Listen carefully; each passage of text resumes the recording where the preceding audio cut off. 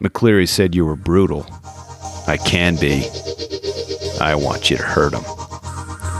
The tagline for this movie is Bring the Hammer. That is an understatement. State Senator's teenage daughter's been missing all weekend. Her name is Nina. I've heard of these places. If she's there, I'll get her.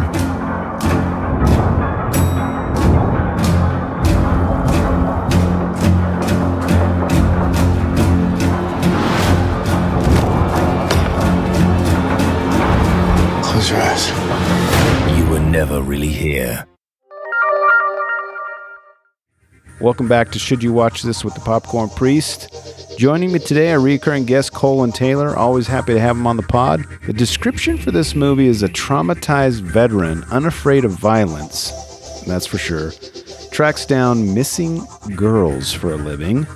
When a job spins out of control, Joe's nightmares overtake him as a conspiracy is uncovered, leading to what may be his death trip or his awakening. Directed by Lynn Ramsey, also written by her as well. Top billed stars were Joaquin Phoenix and some people that I don't remember. Sorry about that. Runtime is 1 hour and 29 minutes, rated R. Genre says drama, mystery, and thriller. I don't know if that really makes sense or not, but that's what Rotten Tomatoes is recommending to you. Rating from IMDb is 6.8 out of 10. 89% from Rotten Tomatoes and 64% from the rest of us. Box office haul was $9 million worldwide, which is not very much. And the shooting schedule for this was only like 29 days. So they must not have... They shot it on a shoestring budget and it didn't make very much. That's sad because it was a pretty good movie. Where you can watch this right now is streaming on Amazon Prime if you have that, so go check it out there. And before we get into the popcorn trivia, I'm doing something a little bit different based on some feedback from the listeners, you guys. I want to give you the should or shouldn't you watch this from the get-go, and then you can come back and listen to the rest of this review. So 5 reasons why you should watch this are: number 1, if you're in the mood, and obviously the converse happens here. If any of these don't sit well with you, then you shouldn't see this. Number 1, if you're in the mood for a revenge flick, this is for you. Number 2, if you're a fan of Joaquin Phoenix, this is for sure for you. If you like Taken and wished that it was rated R and more dark and a little sad, this is for you. If you want to support female directors, this is for you. And number 5, if you want to see a movie that was highly praised at Cannes but didn't get much love when it was released, this is for you. And a couple of popcorn trivia bits before we get into the review. Very little violence is shown on screen, but often the aftermath of violence that took place just off screen is shown instead. The director stated that before this movie she had never done anything with a gun, so she had to figure out how to approach violence. Budget constraints didn't allow her to shoot complex action scenes, so this gave birth to the idea to show post-rage aftermath scenes instead of the violence itself. The director confessed she thought it was very risky to use this approach, which I agree with her, because if it didn't work, she wasn't able to go back and reshoot the scenes. Also, received a 7-minute standing ovation at Cannes Film Festival, premiered on May 27, 2017. Lynn Ramsey won the award for Best Screenplay, and Joaquin Phoenix won for Best Actor. It made its North American premiere in the Spotlight category at the Sundance Film Festival in Park City, Utah on January 21st, 2018. The title of the movie is explained in the source material, in which Joe employs his ex-FBI and military skills to leave no trace. In the Ames novel, I don't know if I'm saying that right, Joe uses fake identities, wears surgical gloves, and hides his face from cameras so it would be as if he was never really there. That's where the title comes from, but most of that stuff he does not use in the film. That's where it differs from the novel. And popcorn beefs. I don't really have any beefs with this film, other than it appears very violent, but again, most of the violence happens off screen, so if that idea of thinking about that as you see it happening and then your imagination goes wild, that if that that could be off-putting for some people. All right, let's get into the review of You Were Never Really Here from 2017. Enjoy.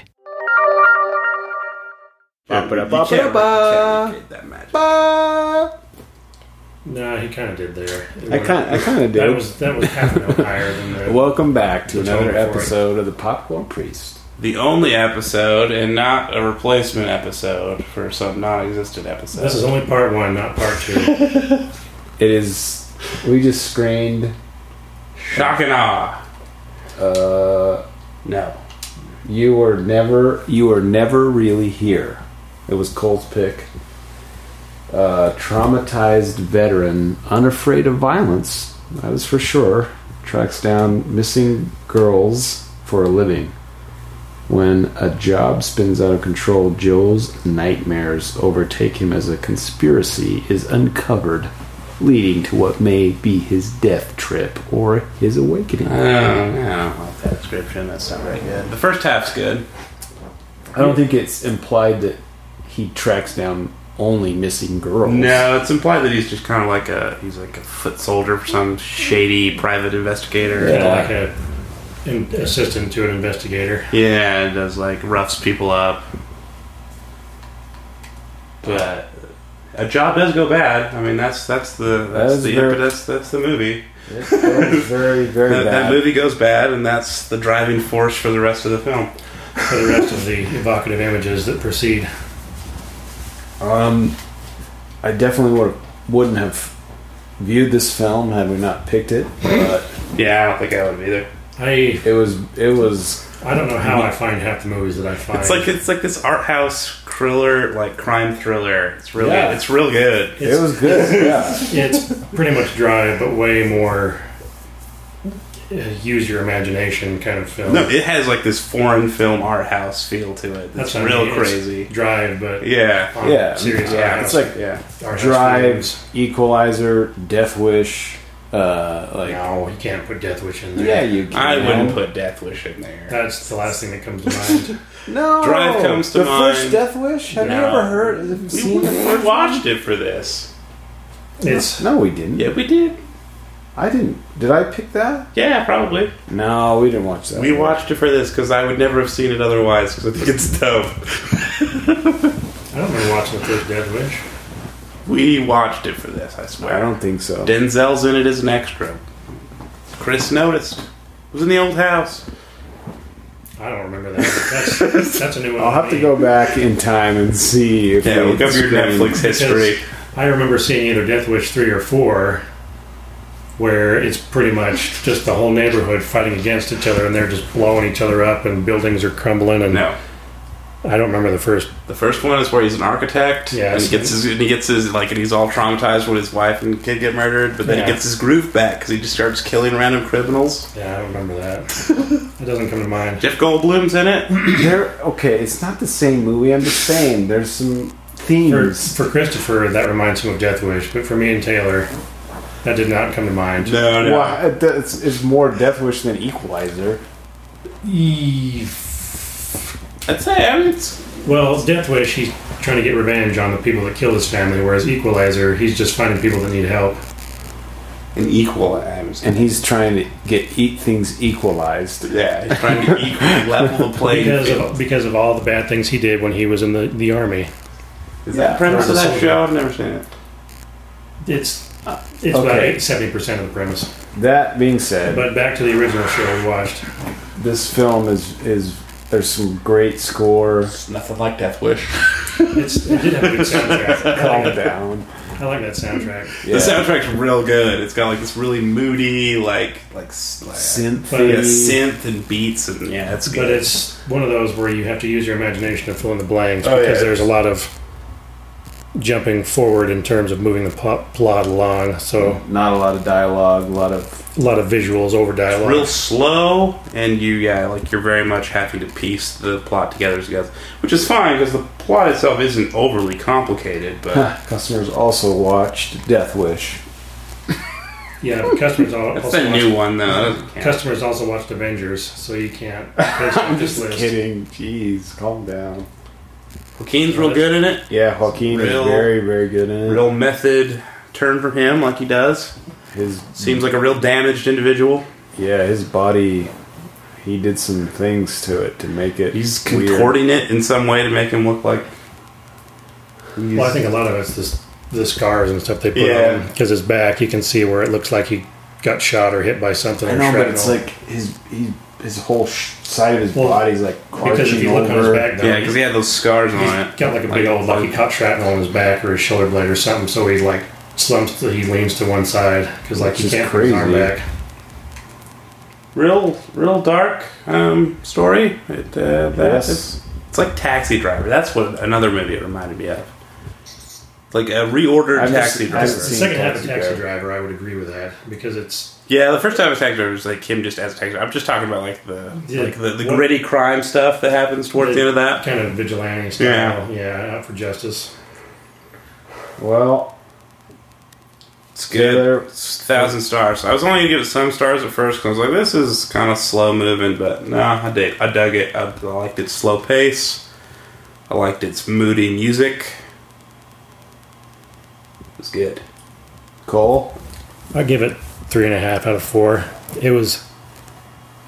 Why do you take a half star away? Yeah, because it's hard to hear what's going on. This is a film you're going to need subtitles to actually kind of hear what they're talking about. I think you could argue that that's more just the plot not being that clearly presented, and you having to piece it together. Well, no, but I mean, even when there was dialogue, it was hard to hear. You're kind of like. It's a problem with a lot of movies, though, when you have like people who are in like some grievous injury trying to say stuff. It's like you want it to be realistic, but you're like but I mean, can you speak more clearly, sir? That's what I mean. Everyone's Can you put the boom mic closer into the mic? Mouth? Into the mic, sir. That's what I mean. Everyone's traumatized or dying. So I mean, you're kind of like, what? What did you say? Or you like Joaquin mumbling because he's this method actor. He's extremely traumatized. Yeah. That's the only. It's kind of hard to hear what's going on. This is a film you're going to need subtitles on if you watch it. Yeah, I agree. That's it's a hard movie to recommend. I don't think everyone. I think most people wouldn't like it. You'll know within a half an hour if you can stand it or not. Because if you get bored, then it's something you might want to. It's the type of movie that I wouldn't recommend. I mean, it's also really the really mature subject matter, but yeah, for sure. This was the other one I was going to pick. It's like the really realistic version of Taken. Yeah. Yeah, that's a good way to put it. I was going to say Taken, but it's like way less Hollywood than the movie was. Exactly. Yeah, like this is what this is a realistic soldier. This is kind of a realistic situation. Where everything's terrible and yeah. Well, I also give it high marks. Medium bucket of popcorn. I wouldn't give it a golden bucket for reasons that Cole already mentioned, and it would be a select few people that I would say, yeah, you should go see this. You should get this and view it. But it's good. But I have a good track record of picking out really strange films. Yeah, bizarre movies. Yeah. Did you pick that one, the Scottish Macbeth movie? Yeah, that was me. And then that was a movie none of us could understand. The Tower or whatever that movie was with Loki. The really bizarre world in the tower where they never leave the tower. They never explain why. One movie you picked that I really liked was that Irish. Oh, 71? 71. Oh, yeah. That one was every now and then I get lucky. That one was real rad. That one, I still remember that one. That was a good show. Yeah. Well, again, very, very adult themes, very gritty subject matter, but if you're in for the mood for some art house crime film, hit it up for sure. If you go in knowing that the main weapon used in this movie is a hammer to take people down, if you don't mind that. It's not a positive ad for ball peen hammers. From the security cameras, that was some good stuff. Anyway, good movie. Yeah. All right. Well, until next time, this is the Popcorn Priest signing off.